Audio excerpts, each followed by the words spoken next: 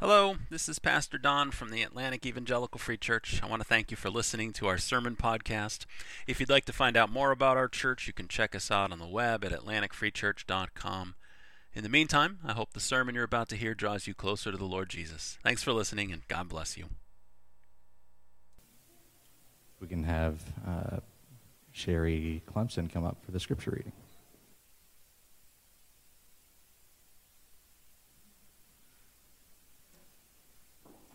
Scripture reading this morning is from Psalm 2. Why do the nations rage and the peoples plot in vain? The kings of the earth set themselves, and the rulers take counsel together against the Lord and against his anointed, saying, Let us burst their bonds apart and cast away their cords from us. He who sits in the heavens laughs. The Lord holds them in derision. Then he will speak to them in his wrath and terrify them in his fury, saying, As for me, I have set my king on Zion, my holy hill. I will tell of the decree. The Lord said to me, You are my son. Today I have begotten you. Ask of me, and I will make the nations your heritage, and the ends of the earth your possession. You shall break them with a rod of iron and dash them in pieces like a potter's vessel. Now, therefore, O kings, be wise. Be warned, O rulers of the earth. Serve the Lord with fear and rejoice with trembling. Kiss the Son, lest he be angry and you perish in the way, for his wrath is quickly kindled. Blessed are all who take refuge in him. Psalm 2.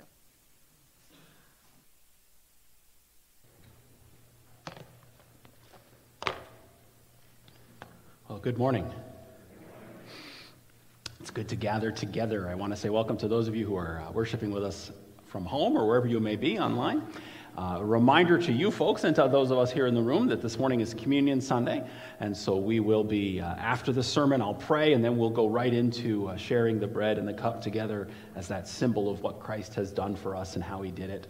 And so if you are worshiping with us at home, we invite you to, even now, kind of while I'm doing a little bit of intro stuff here, grab those crackers or bread or whatever you have at home, and some sort of fruit of the vine to join with us at home as you participate with us here. And hopefully you folks all received one of these little cups when you came in. If you didn't, we'll get you one before we, after the sermon, before we take communion together. These are available for us here in the room. We are starting a new series this morning. We have finished with Matthew, and we did a couple of other things there in May. No, this is May. There in April. This morning I'd like to start just kind of a short series through Psalms. Not all of the Psalms. That wouldn't be a short series. But for the next 3 months, when I'm in the pulpit, I'd like us to just look at some different Psalms. We're not going to go in any particular order, just some different themes that have stood out to me as ones I'd like us to think about together. A couple of them are holiday related, Mother's Day, Father's Day. There's some nice Psalms that work real well with those as well. So a little bit of a sampler approach to the Psalms for the next few Sundays. And we're going to start this morning in Psalm 2. So please do open to that if you didn't before when Sherry read it. And we're going to look at that Psalm together this morning. And so I'm going to lead us in prayer and ask for God's help, and then we'll jump right on it. So let's pray. Lord, thank you so much for bringing us here. Thank you for the grace that sustains us. It is so good to live under the protective care of your Spirit who lives within us and hovers over this earth even still. Thank you for the grace and mercy of Jesus, which powers us each and every day and comforts us. Lord, we want to pray now that you would be our teacher, that you would speak by your Spirit through these words, using me as your vessel, so that we together, every one of us who, in this room and online who hears this sermon, will come away from this better equipped to believe in you and to trust in you day in and day out. And so we invite you now here. In Jesus' name, amen. Years ago, I saw a magazine ad for one of those financial services companies. I don't remember specifically what the company did, but it was one of those companies where you give them your savings, whatever you got, and they take care of it for you. And so they invest it or whatever magic people like that do. I don't even know. But when you need it, whether you're going to retire or college you're saving for, whatever it is you're saving for, they'll take care of it for you and give it back to you. And you say, well, that sounds like kind of a boring ad. Why would you remember that? Well, the reason I remember it is that it was actually a very good ad. It's very effective in that sense. There was a picture, it was a full-page ad, and it had a picture of a man standing on a bridge. and he was looking down into a deep gorge far below him. And the other thing about this man is he wasn't just kind of standing on the bridge, kind of looking down over the railing, that sort of thing. He actually was in the process of launching himself off the bridge. He had just leapt off of this bridge. And you're like, wow, that got dark. Where is he going with that? Well, here's the thing. Yes, he was in this ad, he was leaping off of the bridge, but tied around his legs was a harness. And attached to that harness was this long cord, which was attached to the bridge. And as you looked at this, you realized, no, he's not jumping off the bridge. He's bungee cord jumping. This man was bungee cord jumping off the bridge. And so it was kind of a cool picture because it showed him in the very process of leaping off the bridge and doing this. And that was the visuals. And there were only a few words, very few words in this ad. There was an arrow, and the arrow was pointing to the man, and the arrow said, "You."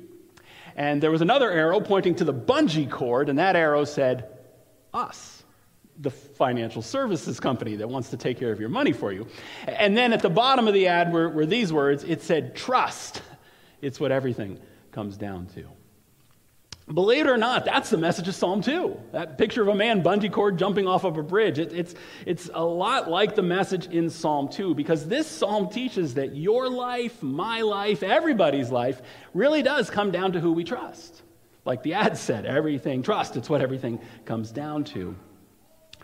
If you were here on the very first Sunday of the year, back on January 2nd or 3rd or whatever it was this year, you might remember we looked at Psalm 1. That's how I chose to open this year. We looked at Psalm 1.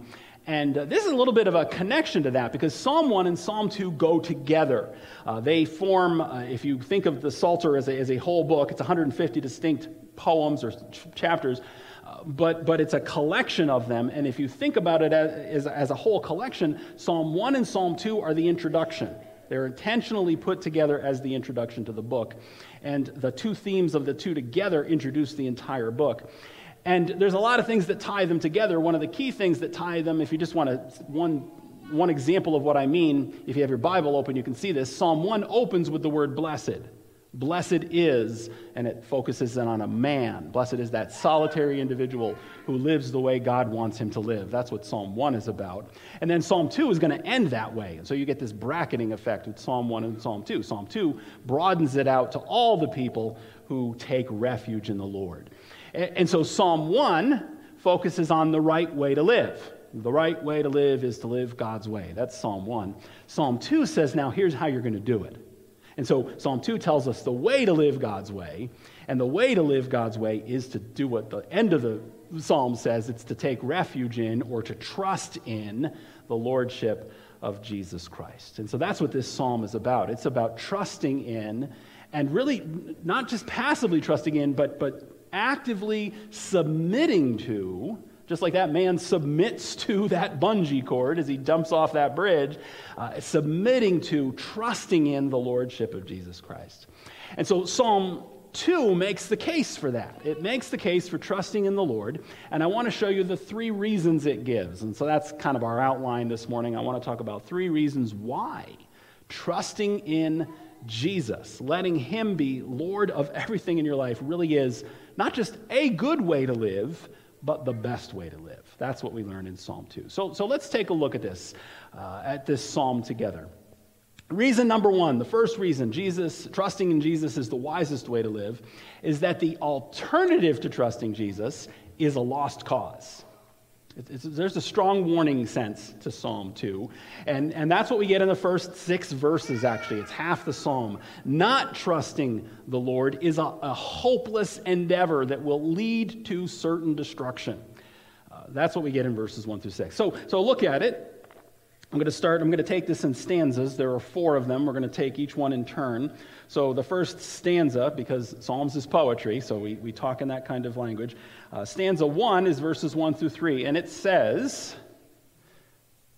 "Why do the nations rage, and the peoples plot in vain? The kings of the earth set themselves, and the rulers take counsel together against the Lord and against his anointed, saying, let us burst their bonds apart and cast away their cords from us." So, the first stanza, and that's, like I said, that's verses 1 through 3. There are 4 stanzas, 12 verses. The math works real nice with this one. The first stanza shows a world in rebellion.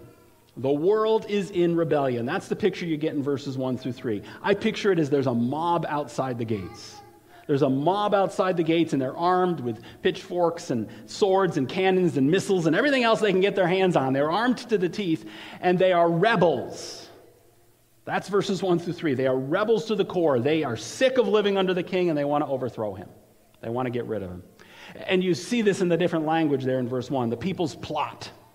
There's a plot. They're conspiring, it says. They're planning. And their plotting is angry, right? They're raging, it says. And so this isn't kind of a cold, calculating sort of plotting or a bunch of, people sitting in a back smoke-filled room kind of coldly planning. No, they're raging. The nations rage, it says. And not only are they raging, but they're cooperating in their rage, which is kind of a strong picture. You and I know how hard it is to get the nations to cooperate on anything, right? If you ever try to see two nations make a treaty or three nations cooperate on something, it's even just a few is very difficult to do. And yet this has all the nations in on this plot. They are taking counsel together, it says in verse 2. And who are they taking counsel again? Who is this raging plot against? Verse 2 says it's the Lord. They're plotting against the Lord. And your Bible probably has that in small caps because that's the proper name of God is used there. So it's Yahweh, it's Jehovah. They're plotting against the Lord. They're rebelling against the one true God. That's what you get in verses 1 through 3. And it's not just that, as if that wasn't enough. Not only are they plotting against the Lord, but they're plotting against his anointed one. That's who their rebellion is against. In Hebrew, that phrase, so you have anointed one in your translation probably. It's actually the Hebrew word Messiah. It's the Messiah, or however you say it in Hebrew. It's the very same word. And so they're plotting against, they're rebelling against God and against the one he's chosen, against his anointed one. It's helpful at this point, as we think about this psalm, to say a couple of words about how it was used in its original setting, because this psalm is close to 3,000 years old. It's one of the older psalms based on how it was used. And I say that because this psalm was a coronation psalm.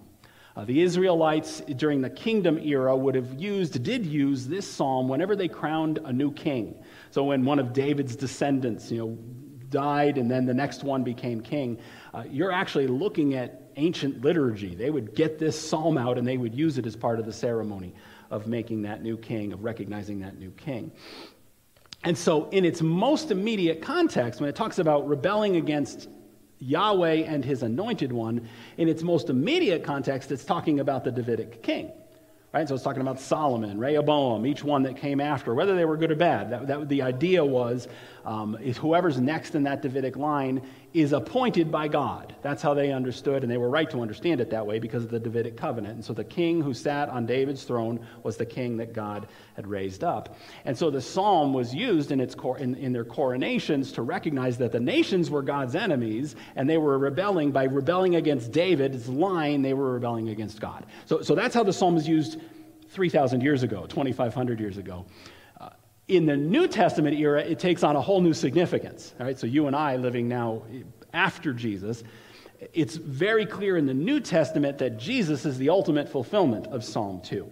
And so Luke 1:32 tells us that Jesus, the child of Mary, is going to sit on David's throne forever. All right, so David's throne, who sits on David's throne right now? It's Jesus Christ. Jesus of Nazareth sits on David's throne. And so if this is a psalm about whoever sits on David's throne, well, from then on, it's Jesus. And so this psalm is about Jesus. If you look in Acts chapter 4, it's verses 25 and 26, takes this psalm specifically and applies it very directly to Jesus and to the enemies of Jesus. And so Psalm 2 in its original setting is about the Israel. But now in our understanding of things, now that Jesus has come and accomplished all of his work, the Messiah, the anointed one this psalm is talking about, this is a what do we call it, a messianic psalm. This is a psalm about Jesus. And so what's the picture? You have these nations shaking their fist at God, and not just God, but the anointed one, but Jesus. That's what we have here. So how does the psalmist feel about this?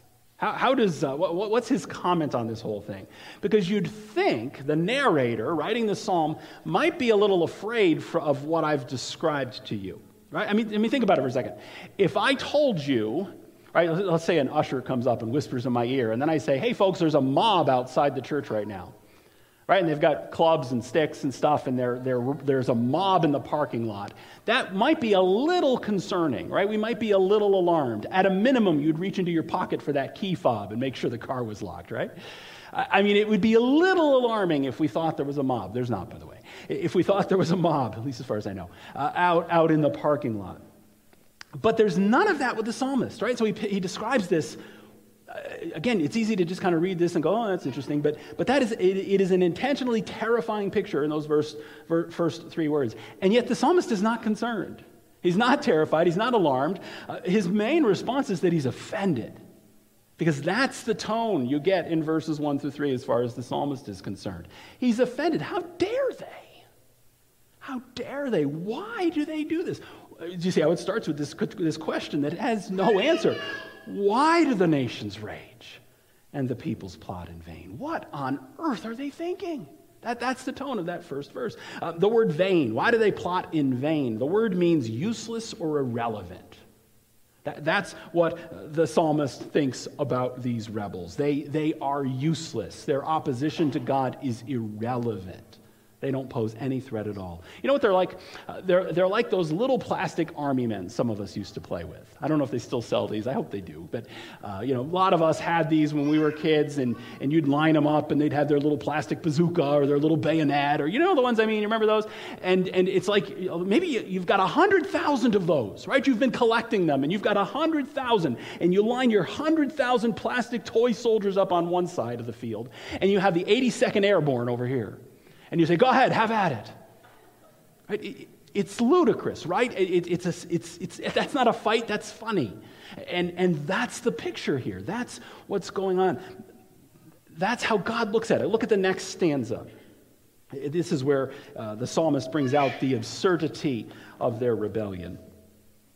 Verse 4, he who sits in the heavens laughs. The Lord holds them in derision, or scoffs at them, another translation says. Then he will speak to them in his wrath and terrify them in his fury, saying, as for me, I have set my king on Zion, my holy hill. The first few words, he doesn't even finish the sentence. The first few words tell us how much trouble these people are in. He who sits in the heavens. It's an intentional contrast with what we read in verse 2. Verse 2 talks about the kings of the earth. Now we're going to talk about the king of heaven. And so you've got the kings of the earth. They're down here going, argh! And then you got the king of heaven. He's kind of like, oh, I see you down there with your little rebellion, your petty little insurrection. I see what you're doing down there. And that's the tone of it. He looks down and he sees their rebellion. He sees their talk shows. He sees their books. He sees their mockumentaries and their podcasts and their landmark court cases. He sees it all and he laughs. God's not concerned about this stuff that gets us so upset sometimes. He looks down from on high and laughs, the psalmist says. The one enthroned in heaven laughs. The Lord scoffs at the rebellion. That's verse 4. But then his scoffing, it's not that it's not serious, because it is serious. That's what you see in verse 5, because his laughter gives way to wrath. And so verse 5 says he speaks to them. He opens his mouth, and that's the end of the rebellion. Same picture you get in Revelation, when Christ opens his mouth in Revelation 19, and boom, that's the end of the fight. It's the same thing here. He speaks to them in his wrath and terrifies them in his fury. They don't stand a chance, is the idea. He lets them rage for a season. And you and I know that, and we live in that season now. He lets them rage for a season, but that season will be over before they know it. And that right there, what I've just sketched for you in those 6 verses, that is a very good reason for you and me to trust in the Lordship of Jesus. It's a very good reason. Unless, of course, you like lost causes. I mean, if you like being on the losing end of things, then by all means, have at it. If you like being on the losing end of eternity, rebel to your heart's content. But if you want to come out on the winning end, if you want to be on the actual right side of history when all is said and done, then the very best thing that you can do is to trust in Jesus and submit your life to him. It is the very best thing to do. Turn away from man's rebellion, verses 1 through 3, and trust. Trust in the lordship of Jesus. That's reason number one. Trust in Jesus, because not trusting in Jesus is not a good path. It's not a good option. Number two, the second reason that trusting the Lord is the wisest way to live is that Jesus deserves our trust, or he's worthy. He's worthy of our trust.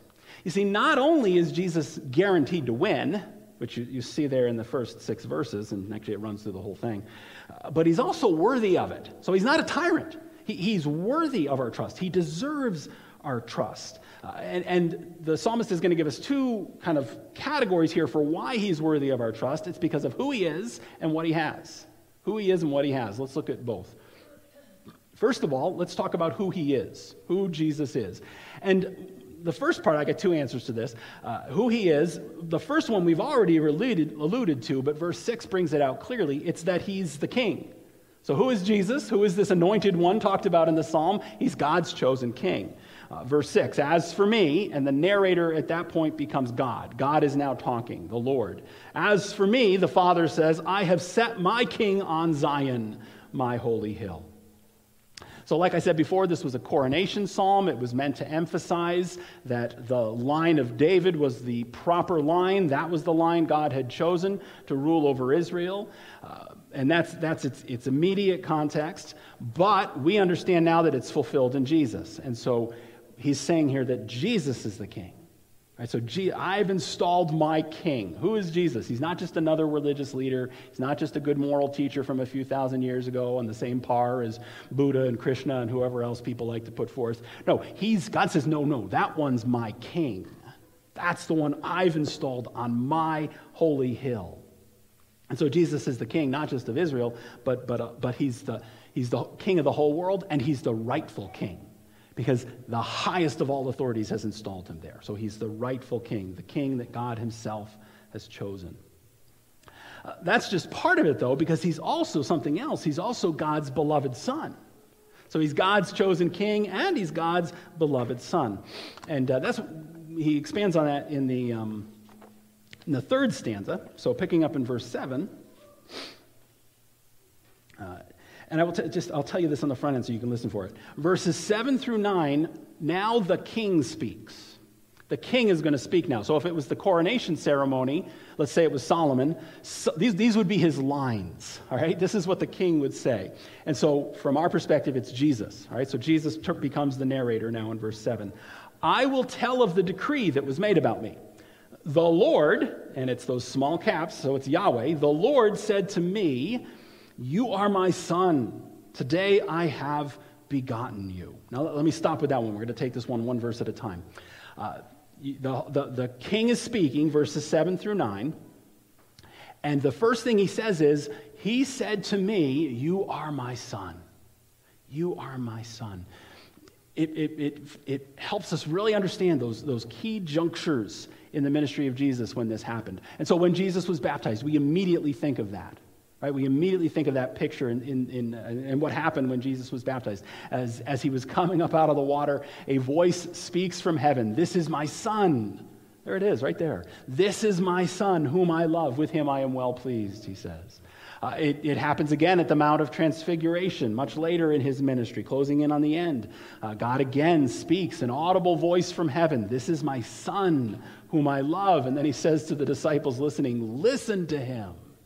This is my son. He's the one you need to submit to. Listen to him. He's the one whom I've chosen. He's my son. He's my chosen king, my chosen son. Years ago, when I was in college, I painted houses for the summer. It was kind of my summer job. I think I did it like 3 summers, actually. And it was a small company in the small town I grew up in, and it was owned by a man named Ron. Ron was the owner of the company. He was a friend of my dad, so it kind of helped. Ron gave me a job. And he had a nice little business going, and in the height of the summer when things were busy, Ron would split his crews. It was kind of a one-man operation, but he'd have some of us who worked for him. And when it got really busy, height of the summer, he'd sometimes have 2 or even 3 crews working on different houses. And I remember one job that I was at with him one summer. and I was probably there for the better part of a month, where I worked with a guy named Jason. So Jason and I were together at this site, and there was one other guy. And Ron was off on a different site. So he kind of would send us there, and then he would go work somewhere else. And let me tell you a little about Jason. Jason was a good guy. He was a really good guy. I actually graduated with him. We were the same age. Good guy. But he liked to imagine himself my boss. He really did. And he was a foot taller than I was. And I can kind of see where he's coming from, why he would think that way, just in kind of the law of the jungle kind of things. But he really did. When Ron wasn't there, Jason just assumed he was in charge. And so he would tell me what to paint and where to paint and how to paint and when I could take a break and all those different kind of things. And like I said, I'm not trying to settle old scores here, but he really was and is, I hope, still a good guy. But he wasn't my boss. Right? In actual fact, despite how he might like to approach his workday, he was not my boss. Ron was my boss. Small company, he was my direct report, and at the end of the day, he was the one paying me at the end of every week. At the end of the day, Ron was the only one I needed to please, because he was the boss, despite what anybody else might want to think. And I think you and I live with a very similar kind of reality, the same dynamics going on here in this psalm. You and I have lots of other bosses. We have lots of bosses in our lives who think they can tell us what to do, right? We have a culture, we have large sections of academia, we have large sections of media, large sections of government. There is no shortage of people who are sure they know how you and I should be living our lives. And here's the thing that Psalm 2 says: Jesus is the only boss that matters. And so if Jesus says do this and the culture says do that, you better do the one Jesus says, because Jesus is the only boss that matters. And so who he is, God's chosen king, God's beloved son, that's a big part of why we should trust him, why he's so worthy of our trust. The other part of why Jesus is worthy of our trust, like I said, it has to do with what he has. So this psalm focuses on who he is, his identity, and also what he has. And what he has is laid out for us in verses 8 and 9. Again, I'll take them one at a time. Verse 8, ask of me and I will make the nations your inheritance or your heritage, and the ends of the earth will be your possession. This is what God says to Jesus. Ask of me and I will make the nations your heritage, the ends of the earth your possession. So verse 8 shows us that the Father gives the Son authority. Jesus has authority over the nations. The nations, the peoples, they can rebel all they want, but their rebellion doesn't change anything. It does not change any reality. Actually, Andrew prayed it before. Jesus is in charge whether the world recognizes it or not. If you ask your 5-year-old to clean her room or to clean up her toys, and she puts her little fists on her little hips and says, "You are not the boss of me," nothing has changed. She can say you're not the boss of me to her heart's content, but you are. You are the boss of her. She's 5 and you're her mom or you're her dad. And it's the same thing here. It's just on a much, much bigger scale. Our rebellion doesn't change anything. God has given Jesus authority over this whole earth. That's what verse 8 says. That's what verse 8 says. Moreover, not only does he have the authority, he also has the power to back it up. And that's the other part. And it's in verse 9. You can see how the psalmist stacks them together here. Or Jesus speaking stacks them. He says, this is what the Father said to him, you shall break them with a rod of iron and dash them in pieces like a potter's vessel. You shall break them. Some translations might say rule, but break is probably the better way to take it because it maintains the parallelism. You shall break them with a rod of iron and dash them in pieces like a potter's vessel. Both of those phrases, the breaking with the rod and the potter's vessel, they both refer to power. They're both a picture of power over enemies. And so an iron scepter, it's actually a ceremonial weapon, a scepter. You've maybe seen pictures, a king has a scepter. But it was also a real weapon, right? So you can have the ceremonial one all encrusted with gold and jewels, but out in the battlefield you might have a real scepter that was kind of like a mace, basically. And it's a weapon. And so it's a power picture here. That's why it's a rod of iron. It's a weapon. And so the idea is that he can easily overcome this. It's not a threat. He has this iron weapon with which he will break his enemies. He will break them, it says. Strong picture, strong picture. And then it brings in pottery. It talks about dashing them to pieces like pottery. Ancient pottery, if you think about pottery, Pottery is fragile. This would be true today, and it would be true in the ancient world, even more so in the ancient world. It's very useful. You can put some soup in your pottery bowl, but if you drop it on the ground, it's going to break. It's going to break into a bunch of pieces if you drop that pottery bowl on the ground. If you take an iron scepter to it, it's going to turn to dust. Right? If you start smashing that piece of pottery, that vase or whatever it is, it's going to be really broke.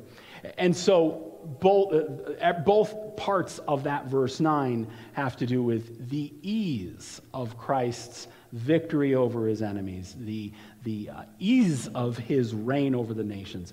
He doesn't even have to expend any effort. Right? That's the picture you get there in verse 9. And so I'm going to put all of that together, everything you see up there on that slide, everything I said for the last 7 or 8 minutes, all of it together is reminding us he is worthy. He is worthy. He has the power, he has the authority, he has the goodness, he has the point of position appointed by a worthy God, and so he is worthy of our faith. He's worthy of our trust. The third reason this psalm gives us to trust the Lord is that it pleases God when we do. God is pleased. That's the third reason. God is pleased with those who trust in Jesus.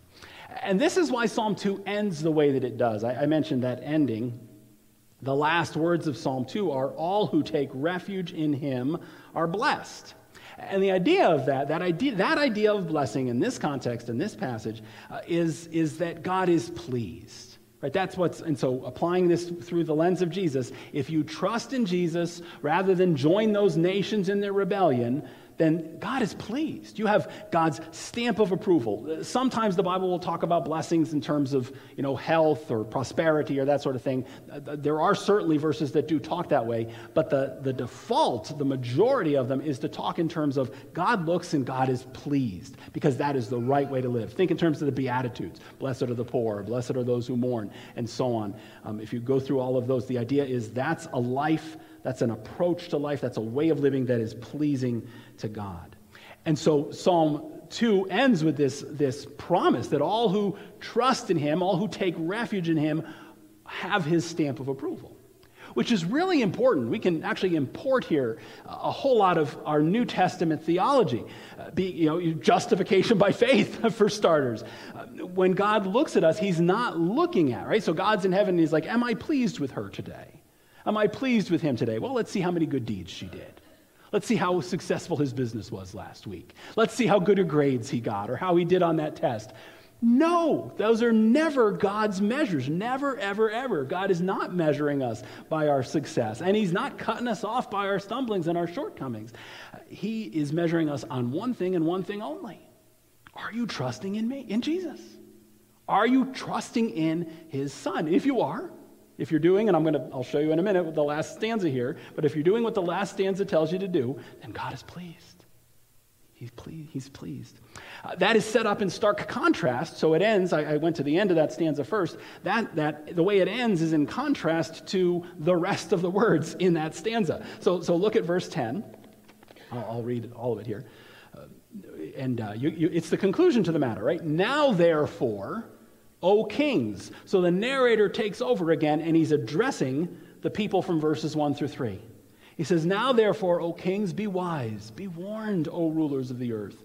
Serve the Lord with fear and rejoice with trembling. Kiss the Son, lest he be angry and you perish in the way, for his wrath is quickly kindled.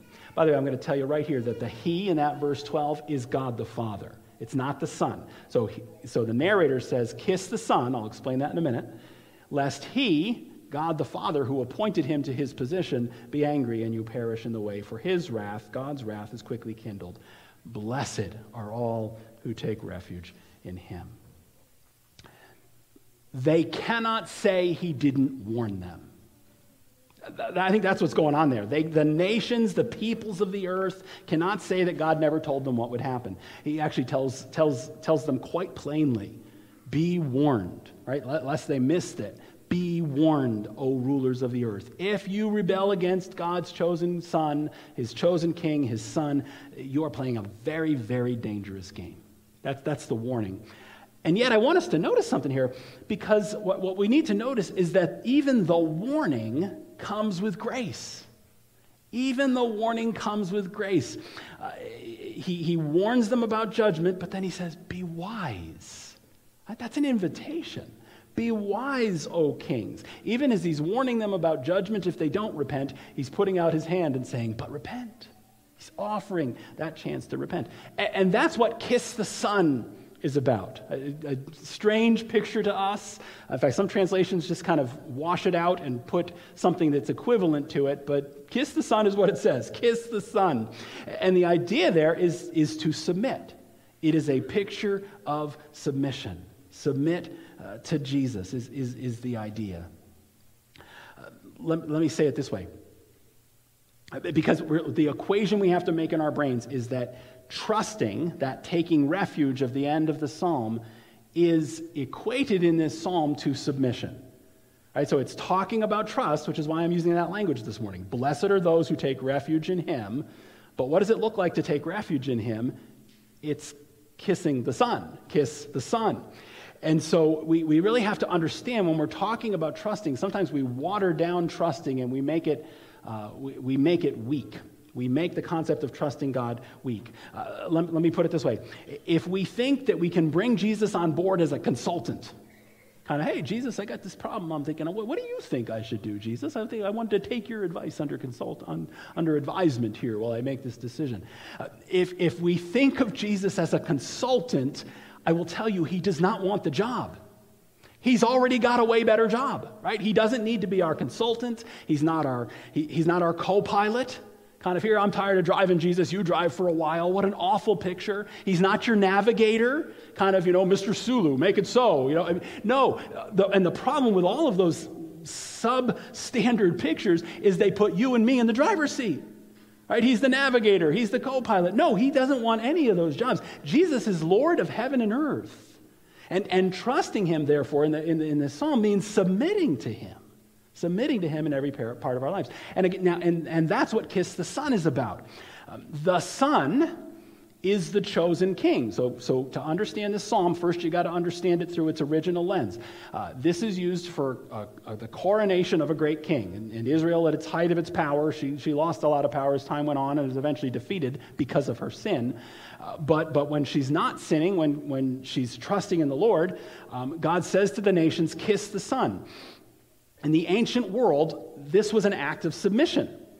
If you and I were diplomats living 3,000 years ago, 2,800 years ago, 2,500 years ago, and we were from a different nation and we came before the great king, whoever, the Babylonians or the Assyrians, whoever, we were brought before that king. We didn't kind of, give him a salute or even a polite bow. We prostrated ourselves on the ground and we would kiss his feet. We would kiss the king's feet.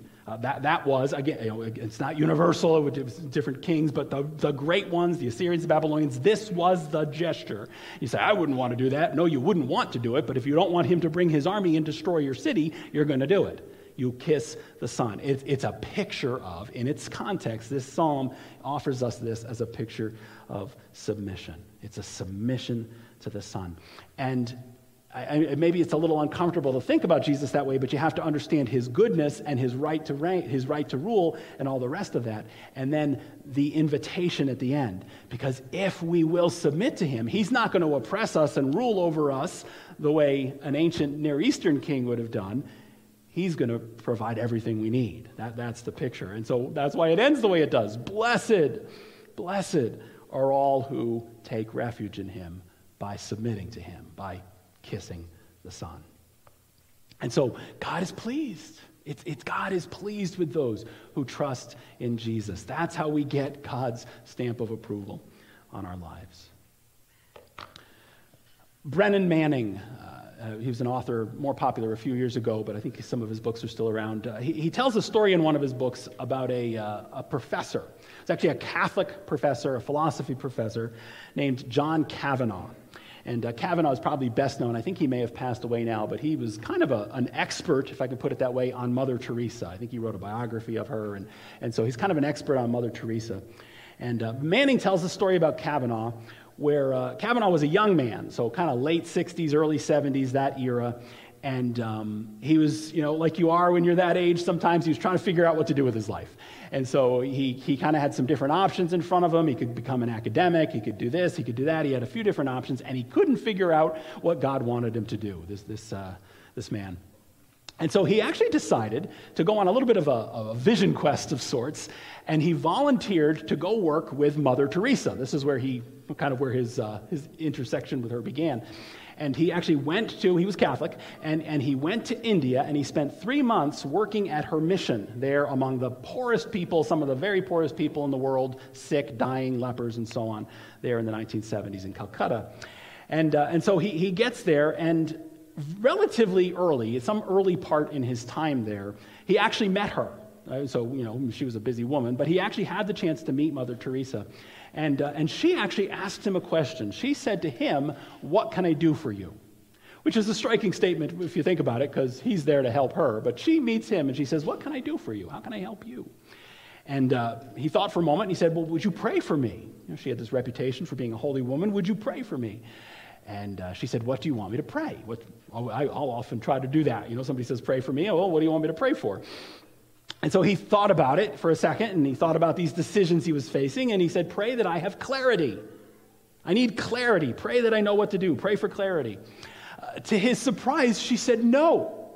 Now, she was a very small woman, and she's kind of looking up at him, and she says, "No, I won't pray for clarity." And he was flustered, and he basically kind of spit out, "Why not? Why won't you pray for clarity?" And she said to him, "Clarity is the last thing you need."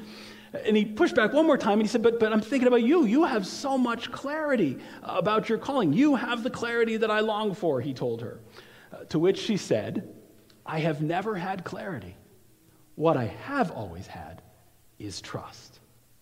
And so that's what I will pray for you," she said. "I will pray that you trust God." I don't know what you're facing today. This many people, there's dozens of things that are going on. Some of you feel like you need clarity. You have some big decision you need to make or something you're trying to figure out. Some of you need provision. Some of you are suffering. Some of you are grieving. Some of you things are going pretty good. You're not quite sure what you'd say, but there's all these different things. But whatever it is, whatever you're facing, it all comes down to trust. It all comes down to trust. And Psalm 2 reminds us there is no one better to trust than Jesus Christ. Would you pray with me, please? Lord, that's what I want to pray this morning for myself and for my brothers and sisters here as we prepare our hearts now for communion and just to remember Christ's sacrifice for us on the cross.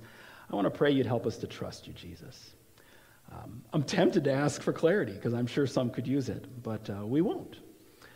We might ask for strength or peace or a way out or for healing, and all of those are legitimate things to pray for. But today, right now, I'm simply going to ask that you'd help us to trust you. Build up our trust, build up our faith. Help us to take internally the message of this psalm and not to see it as a club to be wielded against people we disagree with. We could certainly go that way with it, but that's not what it's for. It's there to call us to that submission and that trust, that taking refuge which is held up for us here. And so that's what we do today. We take refuge in you, God. Lord, I pray as we do come now to the table that you would bring to mind any sins that we need to repent of, anything that we've been, any wickedness that we've been giving safe harbor to in our own lives. We turn from that. We confess it to you, and we pray that you would clean us, Lord. Wash us. Wash our feet that way, in that sense of washing away that sin that accumulates in our lives sometimes because we get careless. And so we would pray that you would do that. And now, Lord, fill our hearts with joy as we come to your table together. In Jesus' name we pray. Amen.